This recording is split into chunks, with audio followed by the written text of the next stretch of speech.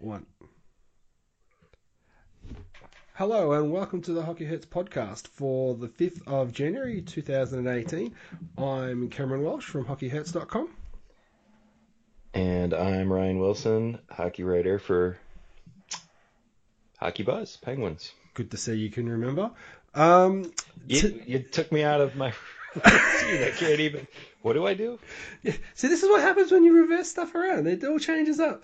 Well, with that said, what we're going to discuss today, basically, the tire fire that is the Pittsburgh Penguins, the trade rumors swirling around Max Pacioretty, what do the Penguins do, and anything else that sort of tickles our fancy around the league. It's a snow day for Ryan, so he's thrown some questions out. We'll probably reply to some of those.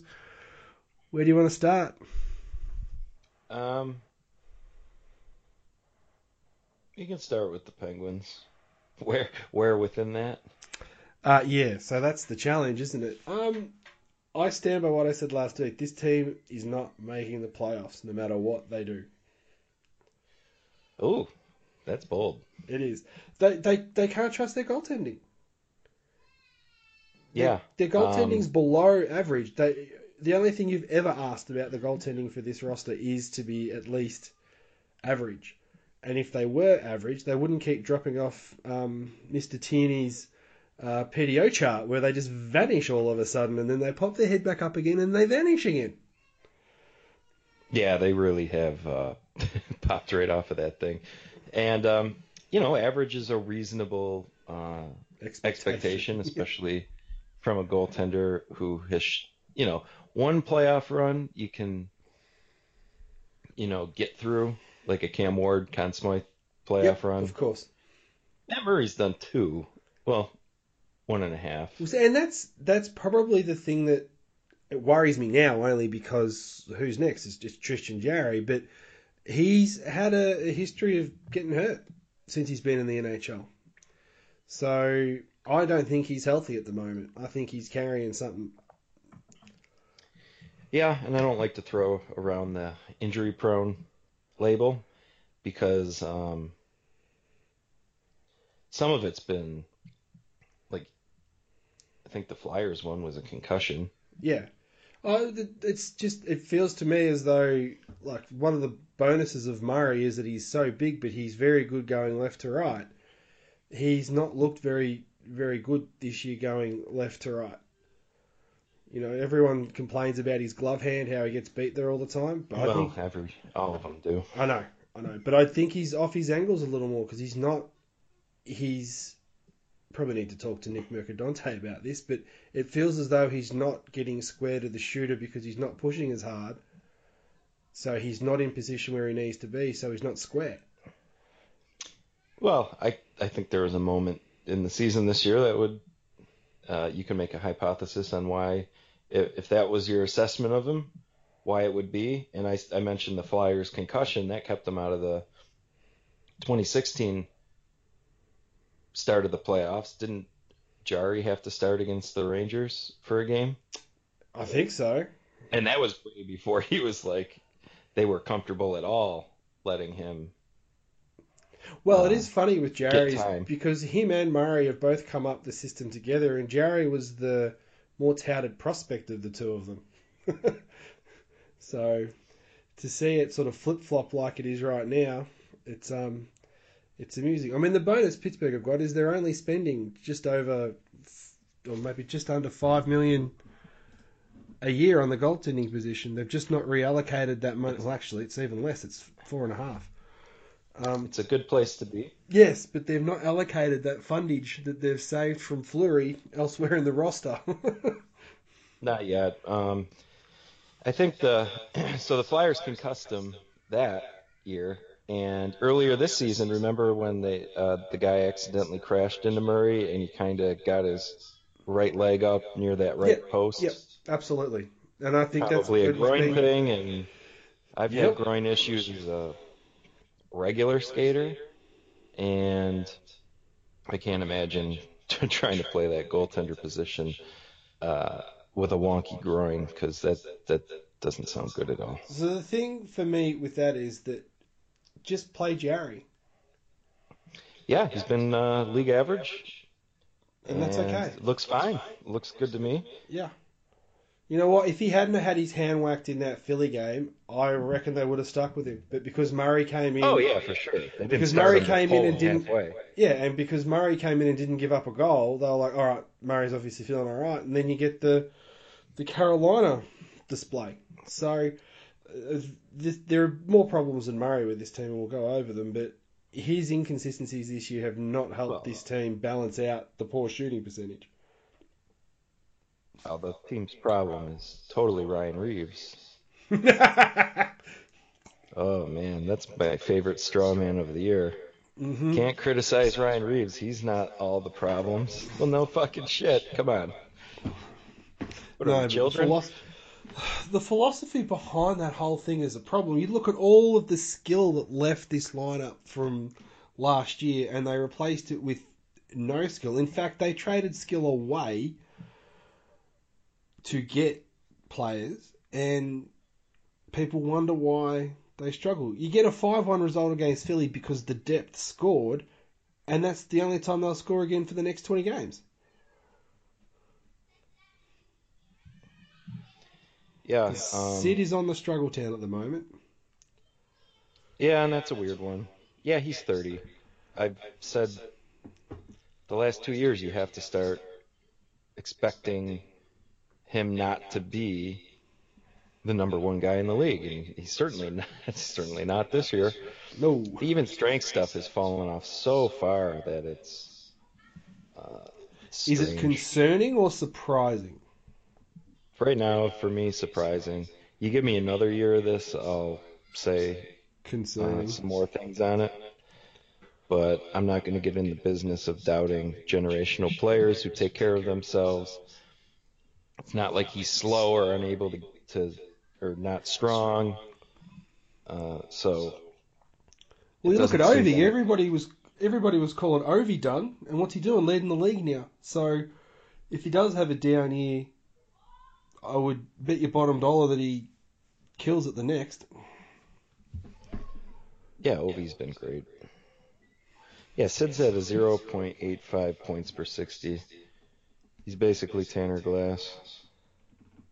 So how would that chart go? The Crosby to Glass chart. How small would that be now? I don't know. Dom, get on it, man. Come on. Crosby'd be the low end guy. Glass So would be ahead of him. that Ryan Reeves is at 1.08. that's unbelievable. Yeah, it's bad. Bad year for Sid. Lots of power play points, but not much at even strength. And this league, I think power plays are slightly up, but still not enough to make up for the fact one of your guys you lean on the most is not getting it done. Nobody is. Nobody is. I don't know. I thought Phil's been doing it all right. Gino is at 1.78. He's leading the team. That is low for him. Phil's all the way down to 1.48. He's scoring it all on the power play, isn't he? Earlier in the year, he was producing even strength, and it's fallen off a table as well. The entire team sucks. Yeah. I tell you, they've got that PDO Kibosh this year, and that's why it's one of the reasons why I think they should just fold their cards for this season, trade away whatever they can or whatever they don't want to keep or don't expect to be able to keep, and go again next year. And I know you go, well, what about the three-peat? You know, no one's done it for forever, and it's like, so what? Go for 3 and 4. Give yourself a legitimate chance to go for the one next year, because this year, as far as I'm concerned, they're toast. All right. So let me find some questions here, because some people have asked questions similar to what you've just brought up. And let me find them.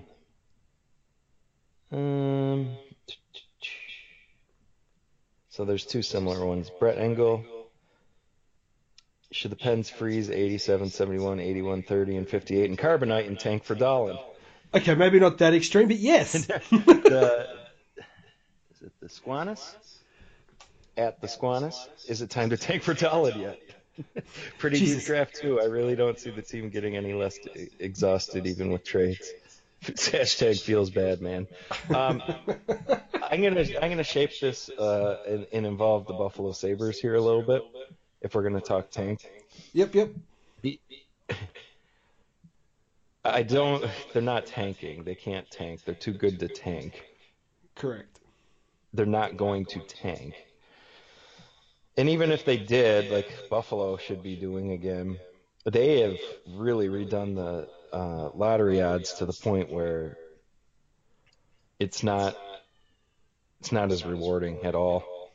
Look at last year's Devils and Flyers. And they were middle of the pack in the bottom half of the league. Yeah. So I do think that it's not as simple as going all in or giving up. I think you can make, there's probably opportunity to make trades as long as there's a long-term scope to them. And that's what Some of them could make them slightly better this year, but position themselves a lot better in maybe the next 2 or 3. and that's what petrifies me with this GM.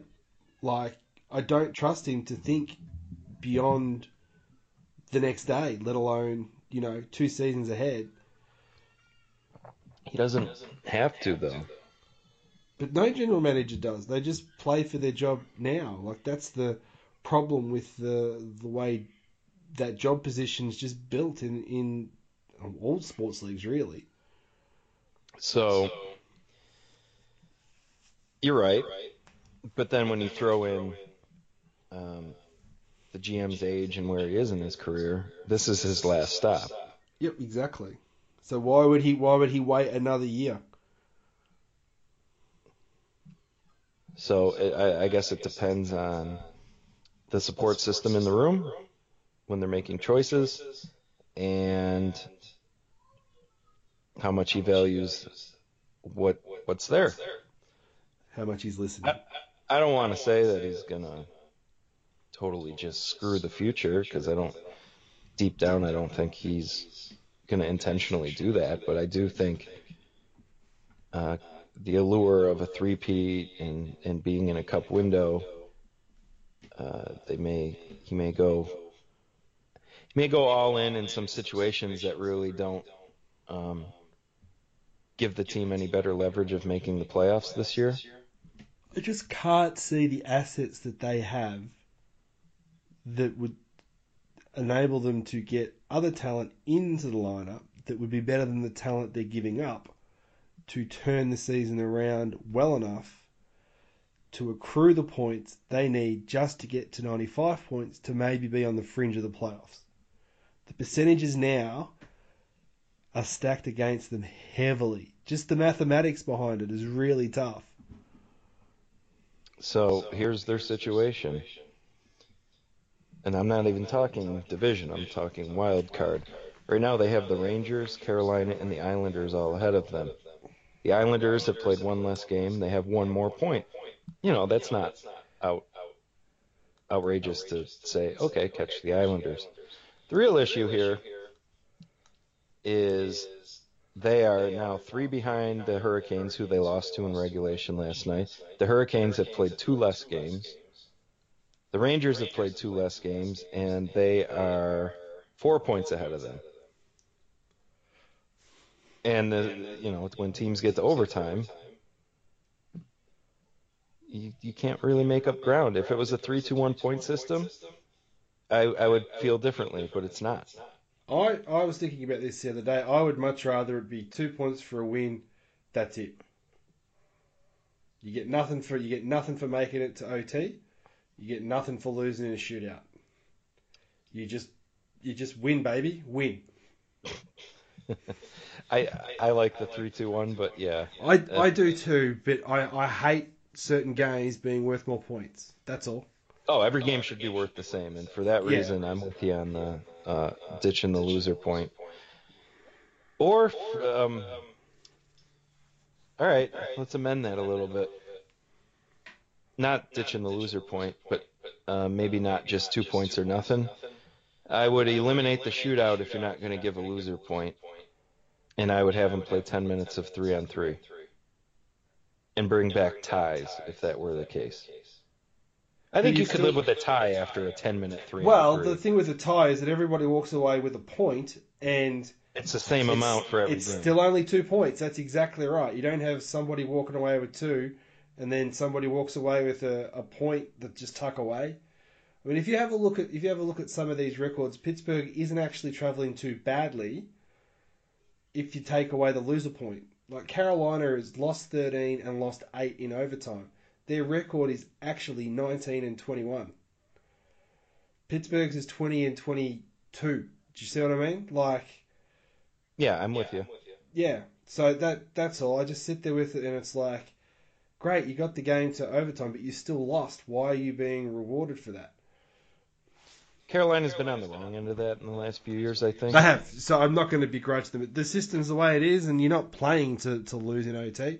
It's just what it is. So, admittedly, if you have a look through that Eastern Conference, though, the teams that are good, like Washington's only lost 3 in overtime, and Columbus has only lost 3 in overtime.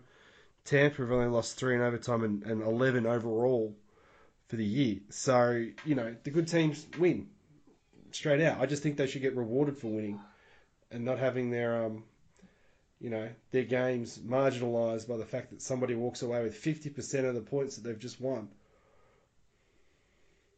So, catching up is you have to assume the shooting and save percentage will come up, and I do think that will happen.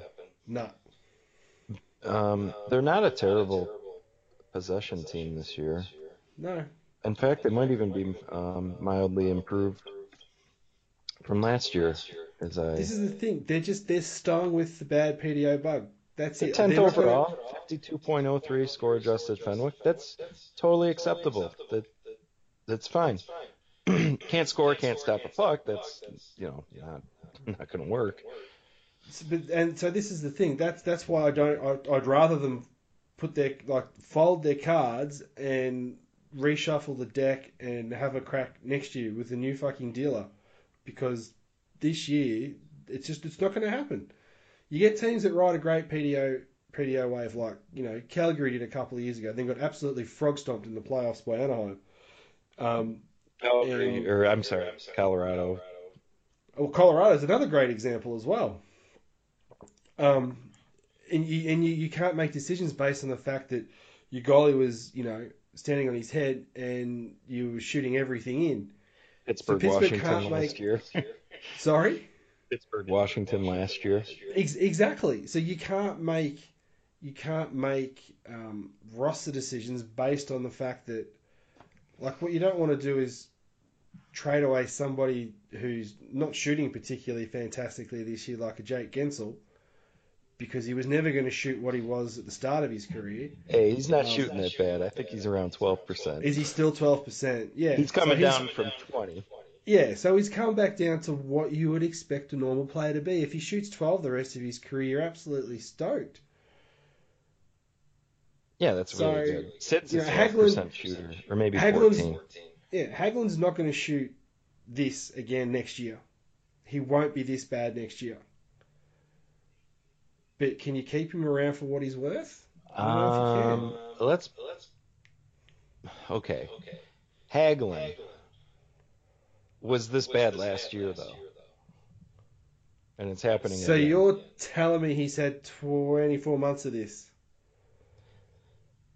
Anaheim obviously wasn't too thrilled with him to move him immediately after giving him a contract. He comes into Pittsburgh and it was great. Great line, lightning in a bottle. That was really fun. It was fun to watch. It was the first time in forever that Sid and Gino didn't have to do it all. In fact, at times you could argue HBK was doing it all. And it's nice when that happens. But he hasn't done shit offensively in forever. And you can't blame quality of teammate and that stuff. Carl Hagelin will always have good possession numbers because he's not a bad player. But at some point for $4 million, you have to ask yourself, where's the offense? Because if you just want a possession guy, you can go find the Eric Condras of the world from a few years ago. It's really funny, because the Ranger fans weren't upset that they lost Hagelin. They were really happy they didn't pay that contract that Anaheim did. And they were, so frustrated with him to the sense that it's like, you get into all those good positions, you don't finish. Everything you've just said pretty much nails that down in that, like, he's always going to get there and have good numbers, but it's the whole, it's the LA Kings question. Are they good shots? Why are their possession numbers so good but they get no return for it? What's going on with Hagelin? That's the same sort of thing. Yeah, it's difficult. Would you just trade him as a salary dump? Yes. Because there's still another $4 million on the hook next year. That's the other problem. They've got no flexibility at the moment, have they? Not as much as they'd like. And, I would never suggest trading him coming off the HBK stuff. And I didn't. But since then, his value has plummeted. And he's 29, so he's going to be 31 at the end of that contract, if not 32. And that's fine. That's fine. He's fast. But the offense, man, what? His hands aren't terrific. He's not a playmaker. He's not scoring goals. Not worth $4 million. He's just skating up and down the ice fast, really.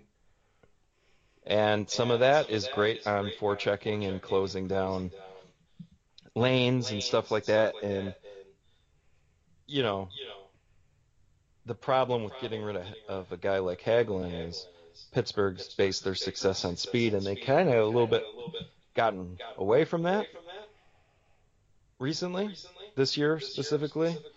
And that would really hurt him in that sense. But if you were, to use the listener tweets, tanking the year. Go for Darlin. He'd be a guy I'd look to move the contract. It wouldn't make the team better losing his speed. But if you want to keep the window open, you can't pay a guy $4 million to never score goals as a forward. And that's kind of my argument with the kill the season. Like, I know the guys are joking with the questions in regards to, tank for Darlin, but I'd much rather see this team. And like you said though, because the lottery's changed now with the percentages, we all know that the league wants Pittsburgh to succeed. So as soon as they end up in the lottery, they're going to get that number one draft pick anyway. We know this. Yes, this is true too. Forgot about that. Huh. Well, I guess the other thing we haven't talked about is that Ian Cole for Connor McDavid trade has not been consummated yet. Well, once that happens, we'll finally have a third line center. It'll be nice of McDavid to just only have to play, 19 minutes a night and get the third best D pairing all the time. Yeah. I suppose okay, now we're going. See, that's why I like doing this podcast. We have a very loose game plan going into these.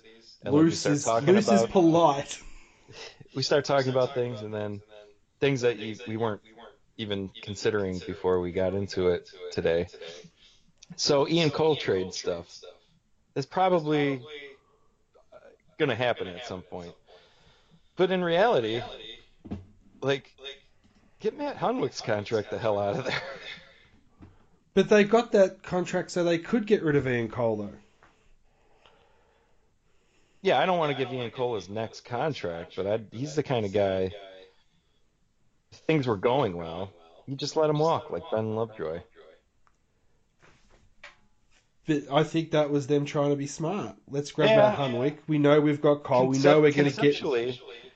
I like the idea of signing a guy who you think is Ian Cole. Not that guy, but a guy. They got the guy wrong. Correct. And the price I'm wrong. down with that. Yeah, I don't know who they were bidding against with Matt Hunwick. 3 years at age 32. Like, why? At 2.25. Like, who was... And, okay, who cares who was bidding against him? Okay, have him. Thank you. Well, the other thing about it is, for me, it's only 150k more than Ian Cole, currently, as Cole currently sits. That's not what Cole will get paid next year, we know that, right? But not for 3 years. Yeah, Cole will get 3 years from somebody. No, but not Hunwick, though. Like, don't do Hunwick for 3 years. Sign him for, like, maybe 2. Even 2, I'd be like, yeah. Wasn't a great offseason. No, and that is kind of where this team pivoted to. I mean, they got by last year on a good PDO through, good save percentages, good shooting percentages, not particularly great possession through last year's Stanley Cup win. And they were an exception to the rule across the last 7 or 8 years of Stanley Cup winners with the 17 Cup. And it's almost like they went, oh, well, we'll repeat that. That's fine. And it's like the PDO guys have said, oh, no, fuck you. And are giving them a right Royal Rogering up the arse right now. And you can't change it. This is not going to change this year with a change of roster. It could have if it was earlier. It's past that point now. That's the thing. Like, they'll go close to making the playoffs, but the percentages have to slide back. If they go back to just 100 with their PDO, they're not going to make it. They need to go on an absolute tear. And it could happen, but also needs to happen with Carolina dropping games. Carolina's pretty good. Yes, they are. Last night aside. Carolina are good. I'm not just pumping them up because they dialed up the Penguins last night. They were a team that we talked about being okay heading into the season. And lo and behold, who's first in the league in possession? Carolina. The only reason they're not in the top 3 in the Metro is the fact that they suffer a little bit from what Pittsburgh's going through this year. They can't get a regular save. Yeah, they're goaltending again, even though they really tried to. Yeah, absolutely. You can't argue with the process of that decision to take on Darling. You would have expected at least league average. If they had league average goaltending, Carolina, I reckon they'd be right in behind Washington right now. We have a Carolina question from Jordan Faulkner at Jordan16 Faulkner. Are you guys glad to see a solid process-oriented team like Carolina finally getting rewarded? Looks like this is the year they make it. Yeah. They've had Eric Tolsky there for a few years. Ron Francis is... it's funny. We talk a lot about the Penguins and where their GM came from. Ron Francis had to do a lot of house cleaning and fix a lot. That house was broken. He did a bit of that clean out. He knew it was broken, and he did it before good old Tulsky got in there. But he was wise enough to go, I need to be better at the margins. He doesn't have the roster, the money. He doesn't have the salary money to be able to just throw it around. He's got to use every penny for every goal. Yeah, he's not in an easy situation by any means. But, it's not a star-laden roster. It's kind of exactly the opposite setup of the Penguins right now. Yeah. No, But their defense core, which was complete dog shit, is now really good. Well, they can transition. And that's not even with Hayden Fleury really panning out yet. No, and that's the thing. They can transition through all 6 of their defenders. It's not like in Pittsburgh where you... Yeah, he is. Falk's obviously good. Hannafin's probably fine. Even Trevor Van Riemsdyk, I bet in the role he's in is probably doing okay. Brett Pesci as well. Like they can all move the puck on their stick, and they can all hit an outlet pass. So they're mobile, and that's probably the biggest thing for that Carolina defense. They're competent with the puck on this. They don't panic often. Um, I suppose you watch them play, and you watch Pittsburgh play, and unless the puck is on the stick of Schultz or Letang, that puck's just not getting out with any control.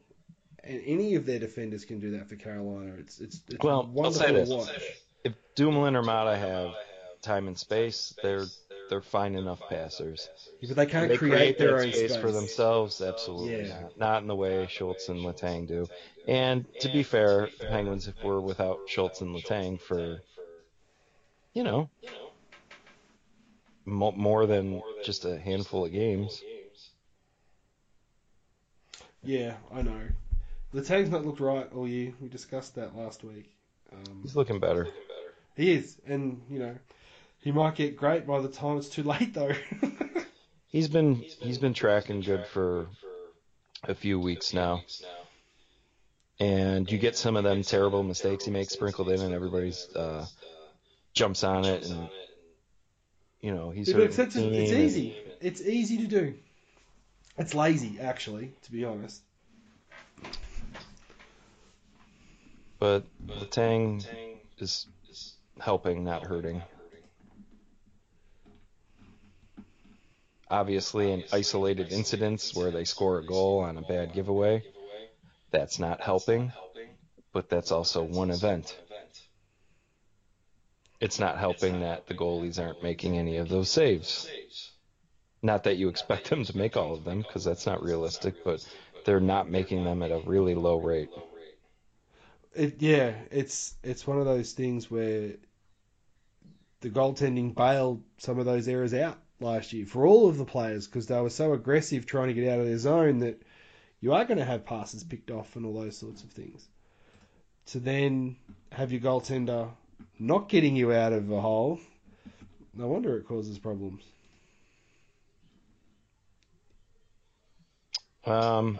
Let me find another question. We'll do a break from Pittsburgh. We'll come back. We have more of those questions. Mate Roney.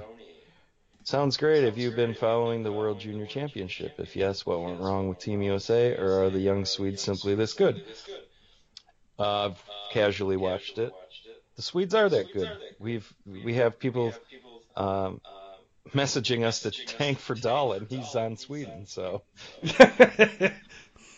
a very good point. It's a very good point made. I think Team USA wasn't bad. Sweden's a good team too, and sometimes in a one and done format, it's not your day. It's nothing. I can't really say anything against that. It's better team one on the day. That's just how it works. I think the gold medal game is it today? I think they both are today. I might tune into that. Probably. Just to watch Dahlin. And The new Pittsburgh Penguins. it's a really great tournament. It's really fun hockey to watch. I do enjoy it every year, but I try to not follow it like I do the NHL stuff because I think a lot of the lower end people that analyze the sport really go over the top with conclusions based on 6-game samples. Oh, absolutely. You're absolutely right. Yeah, absolutely. Well, in World Juniors, back in 5 years ago, like, who gives a fuck? It's a 2-week tournament. It's fun to watch. Take it for what it is. And yes, these are the perceived best players. But what do we know about this sport? Nobody can be great all the time. Not even the greatest of the great. Ovi said they even when they're going strong in the MVP years, there are stretches that last a week, maybe even 2, where the puck's not going in the net. So why would we judge kids and they're kids, by the way, and hold their whole future based on a mini tournament Because it's easy. with players that they're thrown together with that they don't normally play with. It's just easy to Even do. aside from that, you know. So, yeah, what went wrong with Team USA? They got scored on 4 times and they didn't score any. Nice. I like that. I like that That's what analysis. happened that day. I didn't see the game because it was at 4 p.m. and I was out. Weird game time. So, Well, considering it's a bunch of kids, yeah, it is a weird game time because you'd assume you'd want kids to go to it. all right. So, next one. Catlin Michael has 2. One's more of a funny comment that I think it was worth mentioning, and then he has a legitimate question. Have you considered that maybe the Penguins just don't want to go back to the Trump White House? That's correct. I wish that were the case, but I think they'd go right back. Oh yeah, Don't want to absolutely. be political. No, not allowed to be. All right, so what's the serious question? That was the serious one. Oh, No, I'm kidding. Would you go the NBA route and rest a star here and there? Give some AHL guys a look. Zach Aston Reese or Teddy Bluger, even if it was a mental break.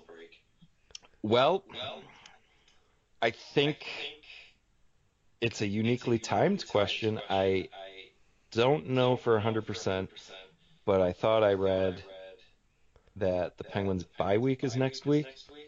So I think that there's that built-in break, so you don't have to do that right now. And I don't think I don't think Crosby or Malkin will ever want to do that. And given the desperation for points right now, I don't think it's even under consideration. Maybe if they were like 10 points ahead, you could, that would. because Greg Popovich of the San Antonio Spurs does this with his players, and to a fault at times, because he'll rest like a ton of them, and therein lies the argument. This is an entertainment product, and people are paying, and they're not really getting what they thought. Whereas I don't blame the coach for managing his team to give them the best chance to win. I do think sometimes the big picture gets a little bit lost in that, people are paying to watch and to be entertained. It'd be rough if Sid and Gino just sat out a game together. Well, you. No, I'm not about, suggesting they just do that together, but Hey, I would have been shattered if I'd gone all the way from Australia to Pittsburgh and they decided to sit them. So I get why, as fans, you don't want to. So it's like, what do you do? and I think Wayne Gretzky, even way back when, had I'll be paraphrasing. I think it was on the Ultimate Gretzky DVD that I have somewhere in this house, right next to the DVD player, probably. Was I have to be on my game all the time because I don't know if that's the one time that kid can come see me play. Something Exactly. along those lines. Yep. And, No, I remember the quote as well. Yep.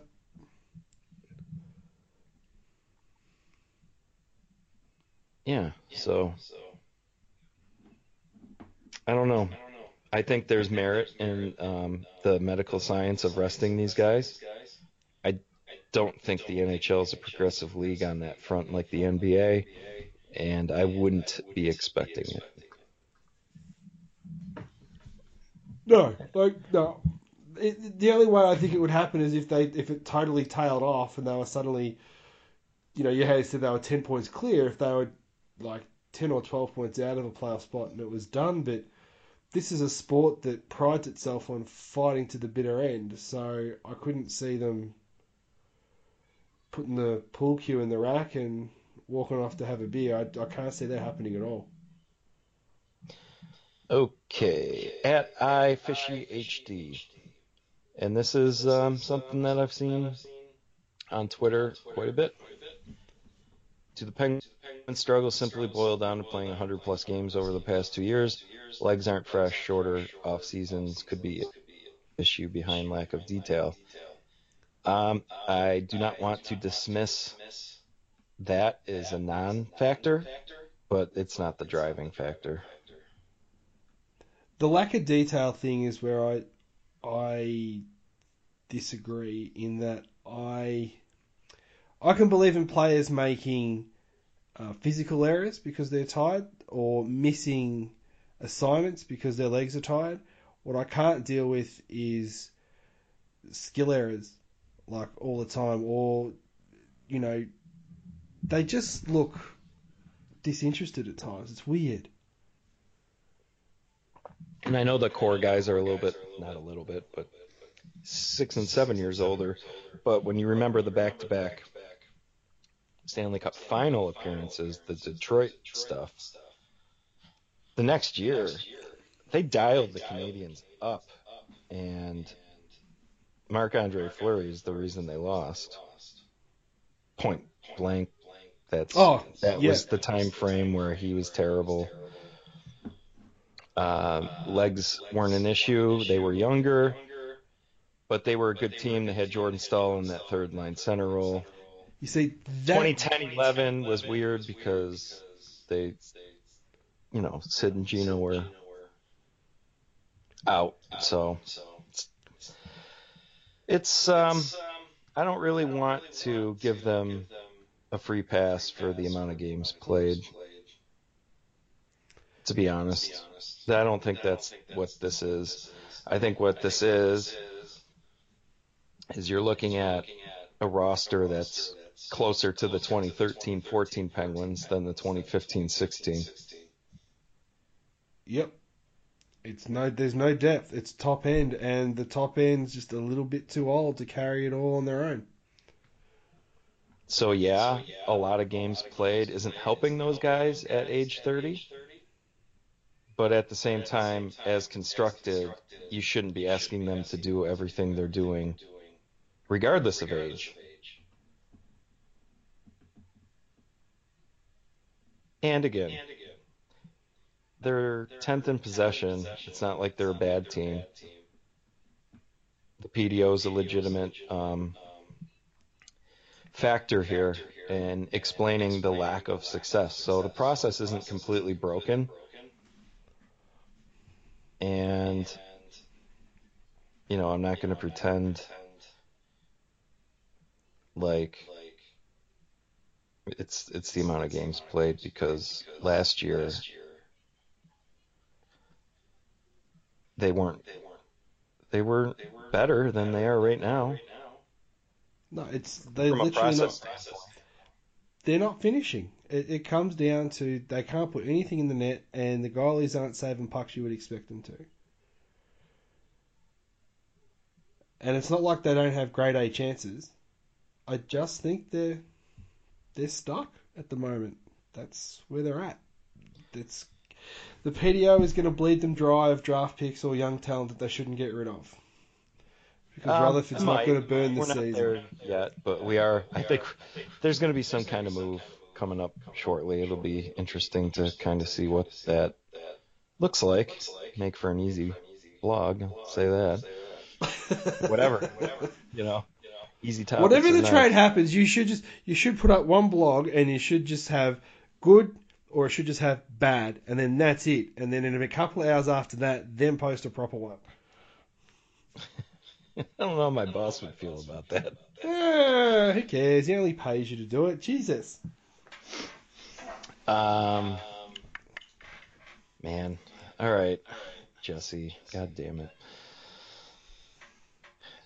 Jesse Marshall's going to make us work on my snow day. I wasn't planning on, really thinking too hard today. It's a non-school day, and he's coming with legit questions. So without further ado, here's the question with no prep or anything, because that's not what we do on this podcast. How do you separate these performances from good coaching? It's obvious Sullivan has tried every approach in the book. Can we separate him from these performances? What's a fair grade for him at the halfway point of the year? So these are all legitimate questions. I don't think they're all easily answered. And I'll say the reason they're not all easily answered is on two fronts. You have to know exactly what system he wants them to play, because some mistakes, like a guy being wide open, you don't know what he's been telling the F2 or F3 or F1 or the D what to do. And maybe the one guy's doing his job and the guy you don't think blew the assignment kind of deal. You know what I mean? And the other thing is, I'm not systems-based analysis for my hockey buzz. At least that's not classically what I've done. So I'm not watching it. Like, I coach hockey every 6 days a week, varsity high school. So when I'm watching the Penguins, I'm not exactly doing system stuff because I have to do that at my day job. Yeah. So I'm also not doing Corsi and PDO at the high school shit. You know, either or. I'm not doing the same things for each of them because I think it would be overkill on my brain. So I'm not watching the system stuff as detailed as maybe I would need to give a great answer. Also, not being in the room, I don't know what kind of approaches Sullivan's trying, because I really don't watch the. I know their In the Room series is pretty good. A lot of fans like it, and I'm not sure how deep they go into showing the inner workings of the locker room. So I don't know if he's going hard at them, yelling, or kill him with kindness approach. But I think some of it is legitimately his roster's not as good. And some of it is the trying every approach. He kind of juggles the lines a little too much. There's a question that kind of tapers on to Jesse's question, which is from Nardo, and it's like, do you believe there's a disconnect between the GM and Sullivan? And And that's a good one to throw in here as well. I only do that because pretty much what you said's on the money. I sit there though, and it's like, I don't think Sullivan's changed his on ice approach. I don't think he's got there and said to the team, all right, or said to himself, all right, this team isn't as fast as I had last year. I've got players that can't make particular passes like they used to be able to do the year before. How do I have to change the way we break out? How do I change the way we forecheck so that we don't leave us exposed in particular areas? Particularly because my goaltenders aren't saving pucks like I've had previously. I don't think he's made many on-ice changes. I think Jesse's right in that he's tried everything he possibly can to improve what's going on the ice within the construct that he wants it to be made, but he's not changed. I don't think he's changed that construct all year. I mean, take press conferences with a grain of salt, but every time they have lost, he's always about, it comes down to our effort. We're not working hard enough. We're not winning the battles. And it's like, okay, that's the cliche line that he runs out, but that's been the same thing from day one. So I don't know if he's actually really tried to change anything on the ice. But I mean, what have you got to work with? I think teams have changed to them. They have, but he's not changed. That's the thing. It's a chess match for coaches. Sort of. I'll say this. Hockey is very simplistic. And at the NHL level, there are really only so many things you can do given the size and speed of the players and the size of the rink. It's not like football where you have these elaborate schemes. that the players have to take all summer learning. It's not like basketball where you have these intricate pick and rolls and specific shots on the court. Like if you want to, you're a basketball guy. Yep. If you really want to shoot from a spot on the court, you can set plays to get that shot. They do it for Steph Curry all the time. In hockey, I really want to shoot from that slot. Oh, okay. Or even lacrosse. There's more fine tuning involved with the different setups. In hockey, it's more free flowing. It's just not conducive to Okay, so huge I'll coaching swings of. All right, so I put it to you this way then. I'll try and word it differently. More so the attitude on the ice in the sense that this team was very successful with being ultra aggressive on the forecheck and being ultra aggressive at just leaving the zone almost seemingly without a thought. Now, they've not changed that philosophy with this change of the roster this year. It was fine for 16-17 because the roster was almost identical. There was no changes that needed to be made. He knew what he had. This year, though, he's got a fourth liner he doesn't want to play on the ice. That's a big. Okay, so not to interrupt. You just said aggressive forecheck, speed all the time. Well, I'm going to tell you something. Back to my high school team. We can't make trades at the high school level. You get who you get. And right now, our organizational depth isn't where it's been in the past, numbers-wise, let alone at times talent-wise. We love running a 2-3-4 check where we send 2 forecheckers in really hard, but we also send the D up to the hash marks with the F3 really high. And given that it's high school and not every defenseman's adept at making center breakouts from their own corner, they usually mash it up the wall, and we put pressure, and then it creates that clog at the hash marks, and then you can kick it back to F3, who slides in behind the pinching D. We have been running a 1-2-2 this year because we don't have enough bodies to maintain the energy there. It's tough to tell your defensemen that they need to skate from goal line to opposite offensive hash mark and then have the forwards, and especially if you're talking about a center, play goal line to goal line at that tempo. And to your fourth line point, 5 minute a night fourth line or whatever it's been, you really want to get aggressive with stuff? Well, it's not because they played 100+ games. It's because they're playing with 2.5 lines. Yep. And that's where the aggressiveness, you can run that same forecheck, but you need to think about how the roster is constructed, and maybe there is a disconnect there. I have no idea. We know that Bylsma and Shero were hand in hand. That's pretty well documented. Let it be known, Rutherford did not hire Sullivan. He did not. And I'm not saying that Rutherford and Sullivan don't have a positive working relationship or that they're not on the same page. I don't know this. But I know that it's an unknown for the most part. It's not as transparent as the Shero Bylsma in tune with one another, having constant meetings. And actually, those meetings were on In the Room, or were they? No, they were on the HBO special, 24/7. So I think that it's a broken roster, and some of it is not. A coach is only as good as the players, but the players are only as good as the coach putting them in situations to be successful and not asking them to do things that are above their pay grade.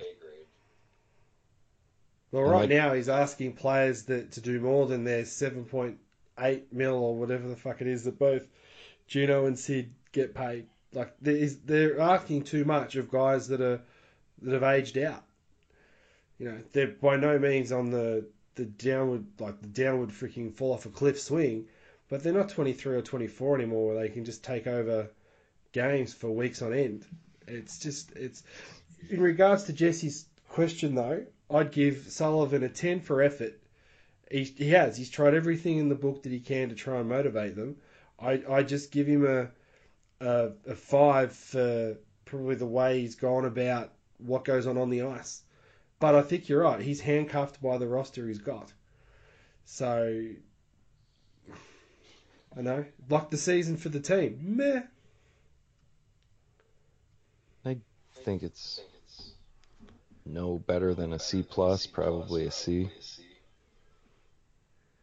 Even with the roster stuff, because I think like Sid's not having a great year, but Sid has a new line mate every fucking game. I've just He's a seen creature. Like, if anything's been documented about Sid, it's that he's weirdly a creature of habit to a fault at times, and you're changing up what he's playing with all the time. And it's not that he can't rise above it, but like, you brought in crappy Ryan Reeves to make him feel comfortable. Well, you can't make him feel comfortable by giving him like a set line for a week or two. Or 3 or 4. So I think some of the line stuff, he's a little bit handcuffed, but he keeps throwing out Kuhnhackl, Rowney, and Reeves, and he does not have to do that. No, that's probably the other thing with it. It's like you've got. I don't know whether Simone's going to move the needle or not, but it would be nice to put him in some situations where you could find out. It would be nice to put Daniel Sprong, at least. Like, I know we were just complaining about Sid's lines changing all the time, but how about you grab the kid, throw him on Sid's line for like 3 or 4 games? He did it for a few shifts, but shifts. One of his shifts was at the end of a game that they were losing, and it was like the last minute and a half of the game. Or actually, it might have been the Philly game that they won. I don't mind Sprong playing with Gensel if Gensel is going to be the third line center, which, by the way, no one kind of asked us line-related questions, I don't think. But that's where he needs to be at the moment. I think so. You're exactly right. Yep. And I don't have a problem with Sprong playing with a guy like Gensel. But if you're going to not trade Patrick Hornquist, he needs to play on Sid's line on the right wing. End of story. He's at 1.1 points per 60. He is not having a good year either. He's like you've always said, he's volume. He needs high volume and decent quality volume so he can hack and whack. And without that, you don't. If you're not up there, you don't get that option playing next to Riley Sheahan. Sherry Crosby and Hornquist, that should just be a line. If you're not going to break up Phil from Gino, they're trying Hagelin there. I don't fault the logic of eventually maybe this guy will get his head out of his ass and put some points up. But I do think when Brian Russ gets back, throw him with Malkin and Kessel, throw Hagelin with Gensel and Sprong, leave Simon in, take Reeves out, Sheehan. Honestly, I don't want Kuhnhackl in the lineup, but I don't see anybody below in the minors that's kind of ready. Aston Reese is not ready. But maybe, everybody talks about these huge trades. Maybe all you really need is to get a better fourth liner than Tom Kuhnhackl. If you do it that way. The lineup you just rotated through then sounds a lot more palatable. Yes, it does. Assuming Gensel can do it, but I think he's a bright hockey player. He clearly has the hands and the vision. He is a natural center. This isn't moving a winger to center. Correct. He was a center who went to wing to start his NHL career. Yeah. Like a Galchenyuk. Well, who's never been able to get back into the center position properly. It's similar in that the way the team was constructed, I have this really good player. Let's just put him on wing to get him in the lineup. Oh, he is a good player, so honestly, wing's really easy to play. I think it would be wise to do that, throw him in the middle. And look, if it gets there and you can flip and flop Sprong and Kessel and see if there's chemistry between either or. Um, and the thing with Gensel, I'm sure that everything's always defensive driven. I think with Sullivan to a fault, To a and big fault. so if that would be part of my C grade is focusing so much on the defense. Why don't you really start thinking about transition on offense to try and shake that shooting percentage? Because that's what's really dragging you down. Go all in on fixing that because the natural talent, there are past years of all of these players in large samples that they're all better than what they're playing right now. So put them in positions to where we're playing high event hockey. Fuck it, let's go. And they are playing high event hockey, but the shots aren't really coming from the good spots because I think the overall focus is still to carry your own end. And I'm not saying it, but I don't blame them for feeling that way because they know their goaltender's not stopping the puck.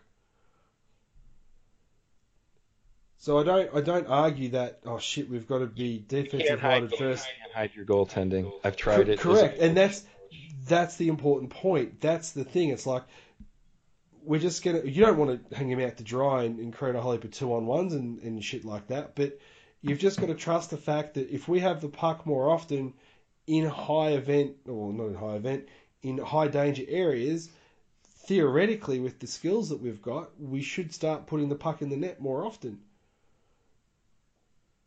I don't like coaches asking players to drift away from what their natural tendencies are. It's like the whole Sprong thing. Why did he have to go and build up this, oh, I do actually know what I'm doing on the other side of the puck garbage?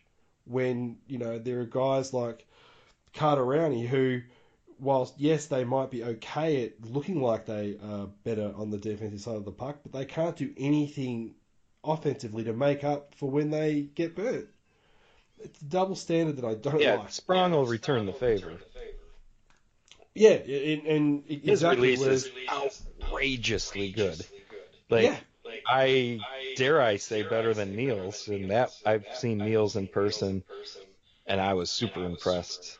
Thing jolted off his stick with hardly any time or effort, and there was a shot, not in the Carolina game, the one before, I think Philly. Sprong got a pass from maybe Gensel. It was on his stick a millisecond, and the thing was fucking laser beamed above the crossbar. From middle to high slot. It was amazing. This is the thing for me. I don't want him to go down again for the rest of the year. So if he doesn't they already score started soon, the ELC when they fucked up the year one. So what's the difference? But the thing is, I get there and it's like, I legitimately think they were hoping he'd come in and do a Gensel and just catch fire, right? I don't think he's going to do that, but I think he will get better and better as the year goes along. And if they are going to go all in and try and make the playoffs and stuff, they need him to be a regular scorer in the last 10 to 12 games of the year for when they get into the playoffs. So what's the point of sending him back down to Wilkes-Barre Scranton when the best way for him to learn now and learn how to get to the spots to score is at this level anyway? I see no point in dropping him back now. You're losing anyways. Can't score anyways. Why not, Correct. Absolutely. Jesse, your question's just not going to die here. I'm not done. It was a good one. Multi-part.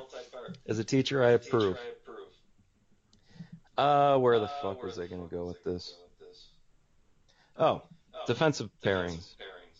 And that will lead me into something about the line combos depending on time of game. So defensive pairings. They need to really just load up with the top four when they're healthy. None of this spread it out nonsense. Put Letang either with Dumoulin or Mata. Put Schultz with either Dumoulin or Mata. Play them both 23 minutes. Let Cole and Hunwick or Alexiak or Ruido scrap out the bottom part. You're paying these guys all over $4 million. Pair them together. That would be my first thing that I would do. Schultz and Letang both mobile. Dumoulin and Mata Dumoulin more so than Mata, able to move. None of them bad at making passes. So let's get that transition game going a little more. Back to my point of let's rock and roll. Because Hunwick, and Cole's not terrible, but he's not a super transition guy. You know what I No. mean? And Alexiak, I have no confidence at all as being skilled in that area. From what I read from people that watch Dallas a lot, he's not a very good passer. So, and then the other thing that I bitched about last playoffs when Pittsburgh, every year I'll bitch about it in the playoffs when the Penguins are on the cusp of being eliminated when they're not scoring goals. And this applies to Mike Johnston too. Why can't they take a page out of Dan Bilesma's book, one of the great pages of his book? Oh, there's a minute left in the period. Why don't I put Sid, Gino, and Phil out? Or maybe it's not all three, but two of the three. I suppose every time Malkin plays, it's two of the three. Put Sid with Gino, for the love of God. Why is this difficult? I'm a nobody high school coach. I load up my freaking lines at the end. There's a part of me that thinks it's ego. I can't speak to any of that. I just think from a logic standpoint, why can't you put your two best players together in situations where there's no other time left before they rest anyways? Yeah, a minute to go at the end of each period. I would turn it into a power play, to be honest. How about this? I'd have Schultz and Letang out there, and I'd put Sid, Malkin, and Phil out there. Absolutely. That gets it. In a perfect world, if the lines did work that way, sometimes the way the shifts go and based on how they're spaced apart, you may never get all of them with enough energy to do that. But I don't think he's even looking to do that, even if the planets were to align. And to me, that's a gross negligence. You know what I mean? No, I totally agree. It is one of those things where Sullivan tends to process for the, one of a way to put it, the safe option or the defensive option rather than the aggressive, let's go ahead and do this to win. I mean, it's tough. The guy's won 2 Stanley Cups the last 2 years. Why should he? Yeah, but you know what? Guys like Bruce Boudreau don't have a Stanley Cup, and I don't really care to use that as the... No, what I mean is, why would he doubt his processes? More so is what I'm saying. Yeah, if you're results, you're not going to. And a lot of the fan base is, of course, results-based. Oh, and I do want to say, when we do criticize stuff like this, actually, I don't think the people that I would be saying this to even listen to this, so it doesn't even really matter. By now, you're either on board with kind of how we go about it, or you're not, or you hate listening, and we appreciate that too. I lost my train of thought. Sorry. It's one of those things where you know, we're reasonably objective in regards to the way the Penguins play and stuff, and you can see it was the thing with Bilesma. He had no reason to change the way he went about his business because he was successful. He came in, got success straight away. It's like, right, this obviously works, and away he goes. You found that the way he thought hockey should have been played didn't work so well when his roster wasn't as good for a couple of years in Pittsburgh, and also the disaster in Buffalo. So you can see that sometimes these guys don't know how to change. They don't have that flexibility. And I think, to me, that's what makes a good coach. That's the thing with Babcock, I think, that makes him such a good coach, is that you look at the awesome teams that he had in Detroit. What he's doing with Toronto is completely different to the way he's got a completely different style of roster, and he's coaching them completely differently. He's not trying to put his rubber stamp on top of that Toronto team because he knows that that's not going to work. It has to be done differently, because when he went from Anaheim to Detroit, 2 totally different rosters, and he managed to make it work. So I think that's the next step in in Sullivan's development as a coach is understanding that you're going to have some flexibility in what you want done and knowing how to get that across. Yes, I agree. I remember what I was going for. I bailed you out there? Okay, go for it. Thank you.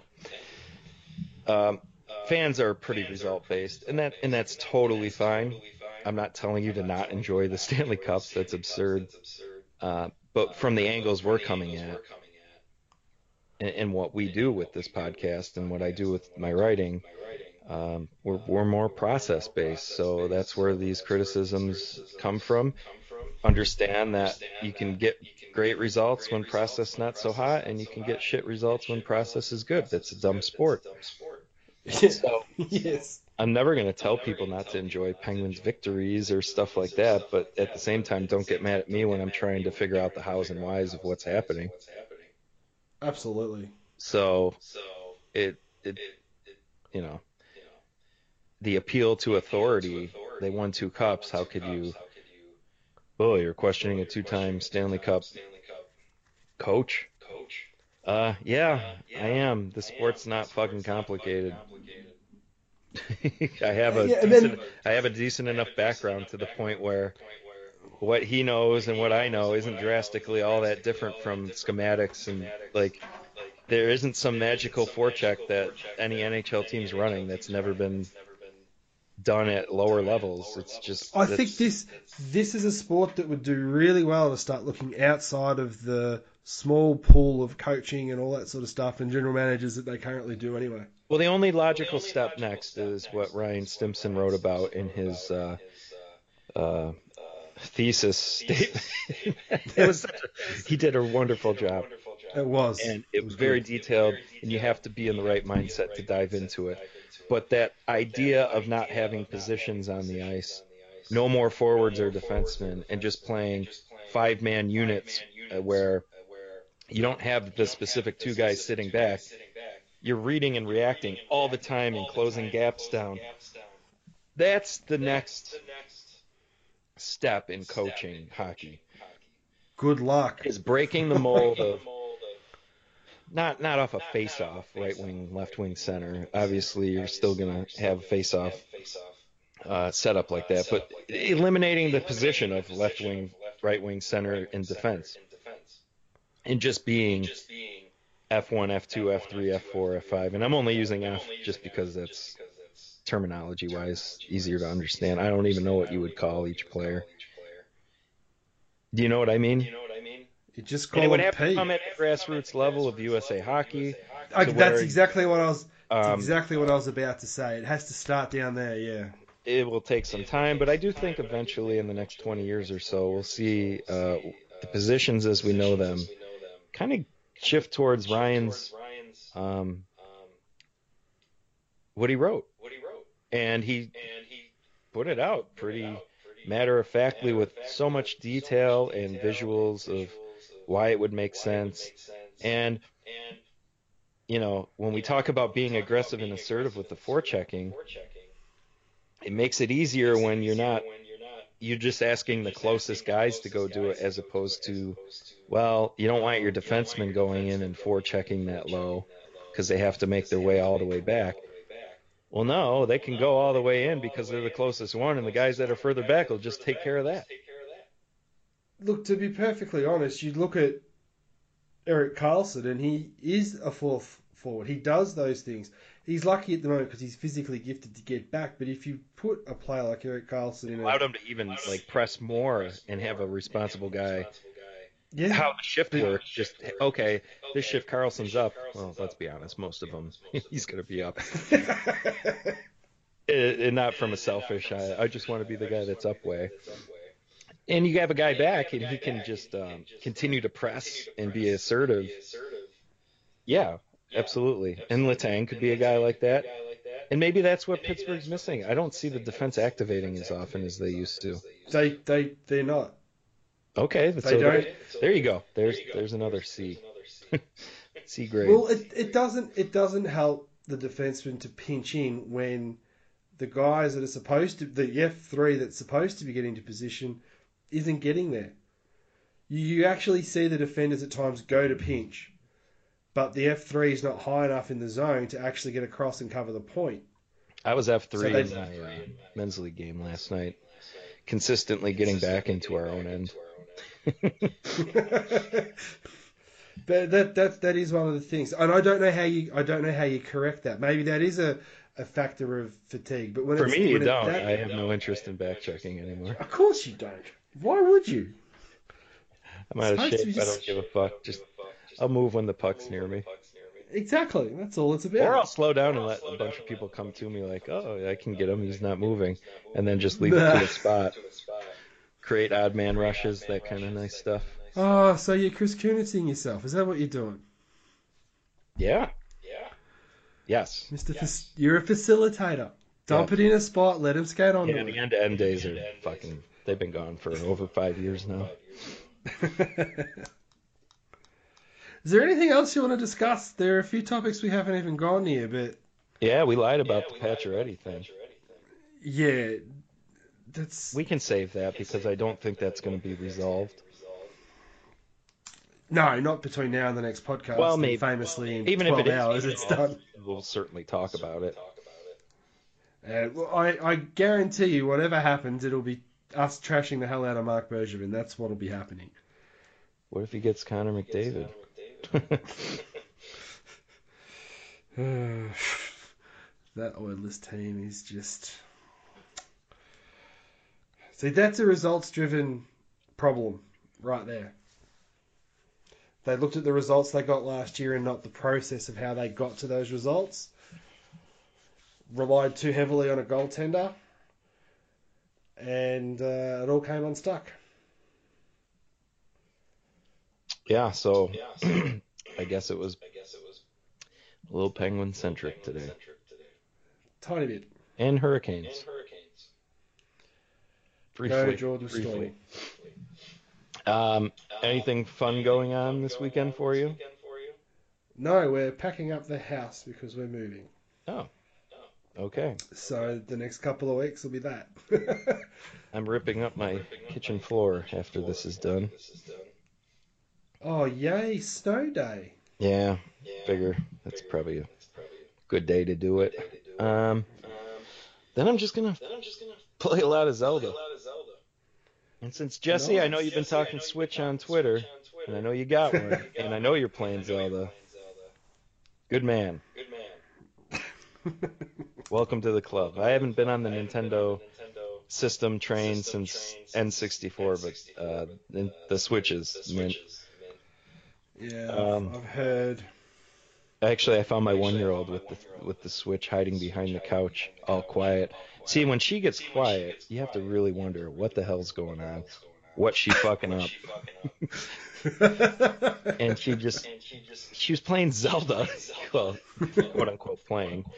And she looks up and smiles and just looks back down at the game and is hitting buttons. And I'm like, okay. It's not that I don't love you having fun here, but maybe I'm going to take the Switch from you because you're going to crash this screen sooner than later. Give me that thing back now. But when please. there's silence with her around, it's not good. You know something's going to happen. She's really good about, I'm doing something that I'm going to get away with. Let's not make a lot of noise, and I can do it longer. So I respect it. Good on you. We are on to you. I take it she picked it up from her father? Yeah, maybe. So, I guess that's it. That'll do us. Well, you know where to find him. He's at hockeybuzz.com. He's also at Gunner Storm. On Walshy66, I think, on Twitter. We're at hockey_hurts. You can find my writing. Oh, I wrote an article the other day about freaking suspensions again. At hockeybuzz.com. You can find us on Facebook. You're on hockeyhurts.com. Oh, am I? Yeah. Shit, I am too. Good point. Thank you. Yeah, just make sure you rate us. Sorry I don't have any weird noises going on anymore in the background. That's what happens when you move. I'll get away from Chainsaw Guy. Ratings. I looked the other day. Because I for my health class, I'm actually assigning one of their projects is for them to create a mini podcast about different topics. So I thought you were literally going to say the project was to make sure they rate us. No. It was to rate our podcast on iTunes. No, you know what? Maybe I should do that. So when we do the drug unit, they're all going to have there's pull out of a hat with their partner a drug, and then record like a 5-minute podcast about it. I'll have like a rubric for what they got to do. It'll get saved to Google Drive. They'll put it in Google Classroom. They'll comment on each other's. So technology is a really cool thing now. Yes, that's and pretty they're cool. like, I'd how love do to you know how to do all this? And I'm like, I have a podcast. And they're like, yeah, well, anybody has one. I'm like, it's 5-star rated on iTunes. Oh, okay. They start paying attention all of a sudden. They don't. I like it when they don't really use Twitter. They use Snapchat for the most part. We're too old. We're too old for Snapchat, man. Too old. I'm not too old. Nobody I know uses it. Maybe because they're too old. Are you over 30? Yeah. You're too old for Snapchat, man. Yeah. John Mayer uses it. He's older than me. Oh, he's younger than me. Is he? He's cool. John's a cool dude. So he's on Snapchat. I'm not. I'm old. All right. On that wonderful note, we should get out of here. Yeah. Or do you want to do another hour? All right. You really don't want to go do this floor, do you? Yeah, that's all right. I'm gonna go do this stupid floor. All right. Thank you. See you guys.